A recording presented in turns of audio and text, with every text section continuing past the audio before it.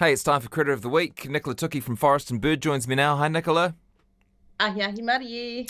Well, I've had the very fun job today of letting people know that they've won some funding from our Critter of the Week T-shirt fund. Earlier, yeah, it was so good. Earlier we spoke to Jane Ellis, who had nominated Melv, he's basically a Matuku whisperer. He saved over 100 birds, and he's currently repopulating his sort of home at all here with freshwater crayfish and freshwater mussels. That was amazing. As well as that, Makara Peak supporters have got some money to buy some AT220 auto resetting Postman rat traps. Predator-free Tamahere near my hometown in Hamilton. Actually, there's a couple of locals to me. Predator-free Tamahere gets some funding. Well, congratulations on actually, they just caught the, Robert just caught the 1,000th pest there and got a chocolate cake with a chocolate rat poking out of it. Kakapuku Mountain Conservation Society is a small, Kakapuku is a small volcano just outside of Te Awamutu. Shoestring budget, usual story, Nicola. Shoestring budget, lots of volunteer hours, need some help with their trapping. Picton Dawn Chorus and Kaipupu Sanctuary have joined forces. Good for them. And then maybe let's just also mention Matuku Link, which I think you have some experience with, and they've received some funding as well from us. They're a wetland education centre, and they want to do nighttime spotlighting surveys of freshwater fish. What a great thing. And then, of course, I immediately go to, oh, goodness, what a health and safety saga. Kids, Come on, kids. nighttime creeks, what could go wrong? Now that you're the CEO of a major company, the first thing you think, oh, gosh, we've got to fill out some forms. Everybody fill out the form. Matuku Link is an amazing project, and it's one of those great examples of sort of the interconnected mosaic of projects that we have building around the country. So it's very near Ark in the Park, and in fact some of the members of Ark in the Park, which is a partnership between Forest and Bird and Auckland Council over in the Waitakere Ranges, are all, it's kind of amoeba-like in terms of how they all interact back and forth between Matuku Link, etc., which is where, when you have those overlapping mosaics of community groups and you're giving people a kind of diverse range of activities to get involved with, including nighttime surveys for freshwater fish, you're like strengthening their resilience and building, like layering up that protection over time. And I guess the best example I could think of to describe that is, I learned years ago that kiwi living in the Coromandel at that stage had a longer lifespan than kiwi anywhere else in the country, and that was simply due to the number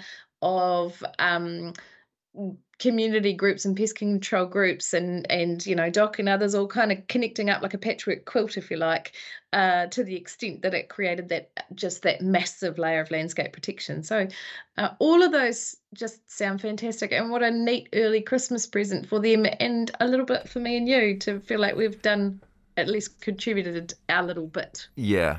Exactly. It was such a fun little job to make those calls. So welcome everyone to Critter of the Week, our weekly look at a different endangered native species in New Zealand. And what do you have for us this week, Nicola? Well, happy first day of summer. Yes. Not really feeling like it down here in Te Waiponamu. More rain, more grey. Who knows? Looking forward to seeing the summer at some point. But this week we're going to talk about the variegated spittlebug. Yes. The Caristoterpa fingens, which I'm sure you were completely aware of. So I love a spittlebug. I used to love finding spittlebugs when I was a kid. I've never heard of them before, but the photo have been very intriguing. Yeah. So and it's interesting because I love a spittlebug. I hate spitting, and Yeah. I actually was joined by I joined some randos actually recently in Hawke's Bay, and went to some random lovely people's friends' house to watch the rugby very early in the morning, and there were about five you of just us met someone on a shouting. plane, didn't you? Yeah, met someone on a plane and ended up at their mate's house at 6 in the morning watching the rugby, and had a great old How time cool. with my new friends. And as I left, they kind of went, "How cool is New Zealand that you can still do this and not totally. be worried that you're going to end up in a plastic rubbish bag somewhere." So And good on luck that putting took you in a dark plastic turn. rubbish bag. Anyway, and when the spitting happened, certainly, well, definitely the women there, all of us were just like, "Yuck, Oh, on the don't do rugby that." field, yeah. Yeah, can't bear it. Yeah. But you Anyway, don't. I But you can don't bear it. mind. You don't mind if an insect spits, though. Yeah, I don't, but this one is a little bit of a misnomer because it's not really spitting. Yeah, so it's spittle. Let's talk about the spittlebug. So people will be wondering, what on earth is she doing? She's gone to Hawke's Bay. She's talking about rugby. Now there's a rubbish No, bag I involved. think So I think they'll be used to it after 5, 7 years. back in the room. So we're talking about spittlebugs. These are overseas. These are the little things where you look under a leaf and you find like froth, like little bubbles, like someone has just kind of spat. And tucked inside is a lovely little protected juvenile little nymph of a bug. And we've got about 17 species here in New Zealand. Most of those, 14 of those, are endemic to New Zealand. There are about 2,500 species of them across the world. And what they are is they're little land-based critters that, in order to stop themselves from becoming too desiccated, drying out from the sun when it finally arrives, they create their own little aquatic environment. And so they do this by producing a house made of bubbles. And they're the only insects to do this, which I think is fascinating. So while they have rather euphemistically been called spittlebugs, they're not spitting it, they're weeing it. So Oh, maybe they should be called, so a researcher suggested maybe they could be called piddlebugs yeah, or instead whizzlebugs. of whizzlebugs, something like that. But in any case, we know them as spittlebugs, and they are essentially peeing out the substance made from undigested sugars, which allows them to blow up these wee bubbles. And they make their bubbles by wiggling and contracting their abdomen. And I was going to say, who doesn't? It's probably not polite for a Friday. And they can do Friday is the this day when like, Nicola has ideas and she thinks, shall I or shan't I? Ah, it's Friday. I'll just say it.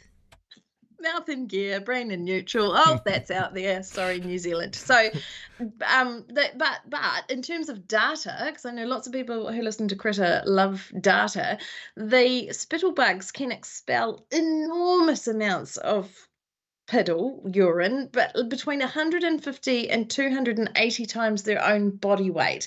That would be like you or I peeing 10,000 litres a day. So from a physiological point of view, like that is quite an incredible superpower.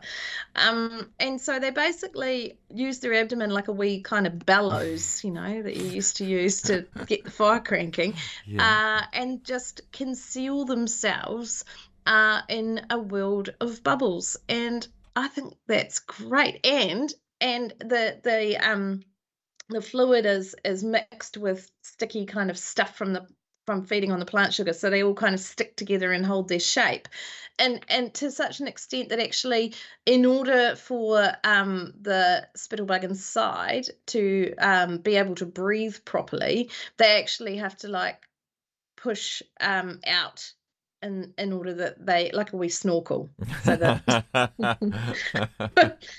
and they're basically protecting themselves from the hot weather. They're protecting themselves. Who hasn't occasionally had to use a snorkel while in the midst of 10,000 litres of their own urine? It's just another way in which nature mimics humanity.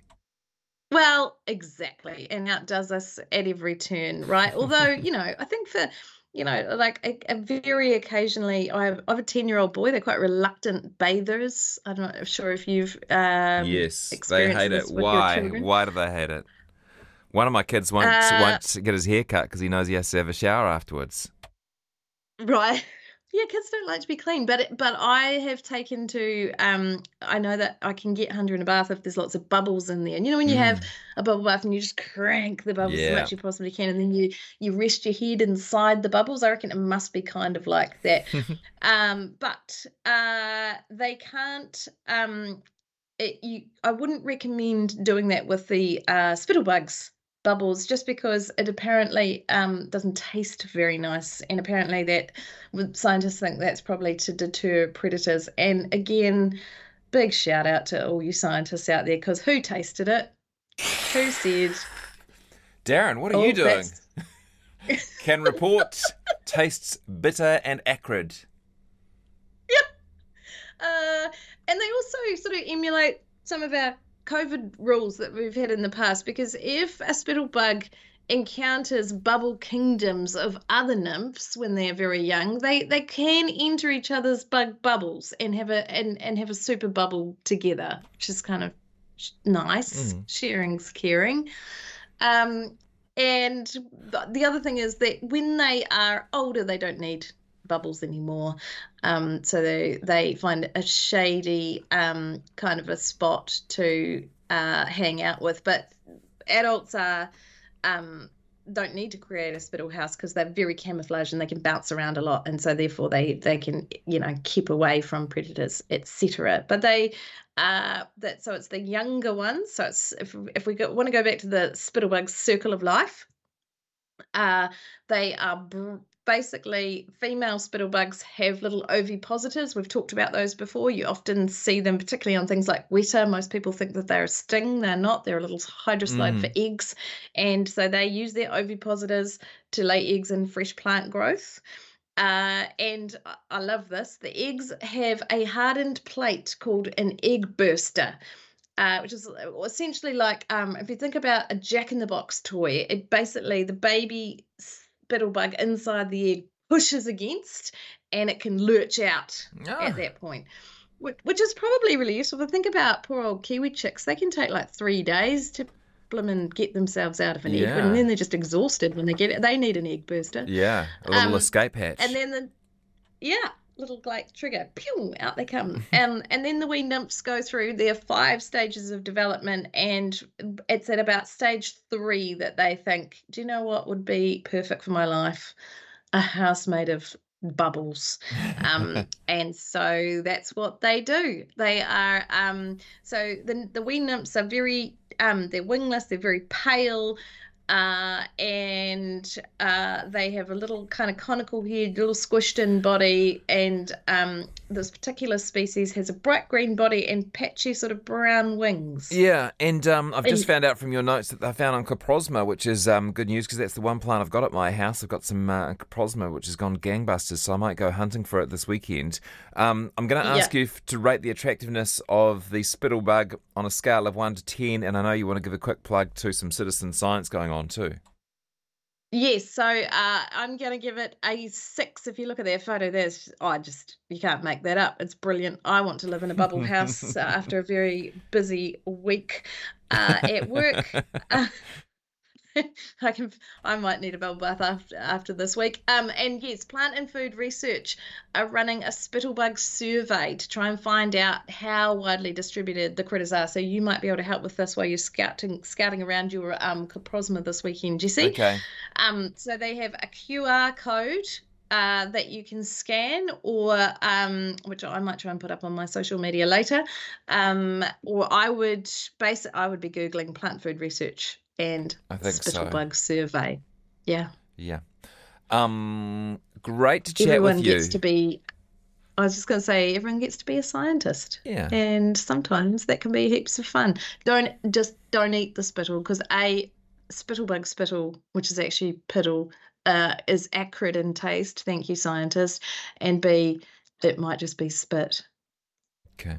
I'm off to Fossick round the Coprosma. Have a great weekend. You too, Jesse. Thanks.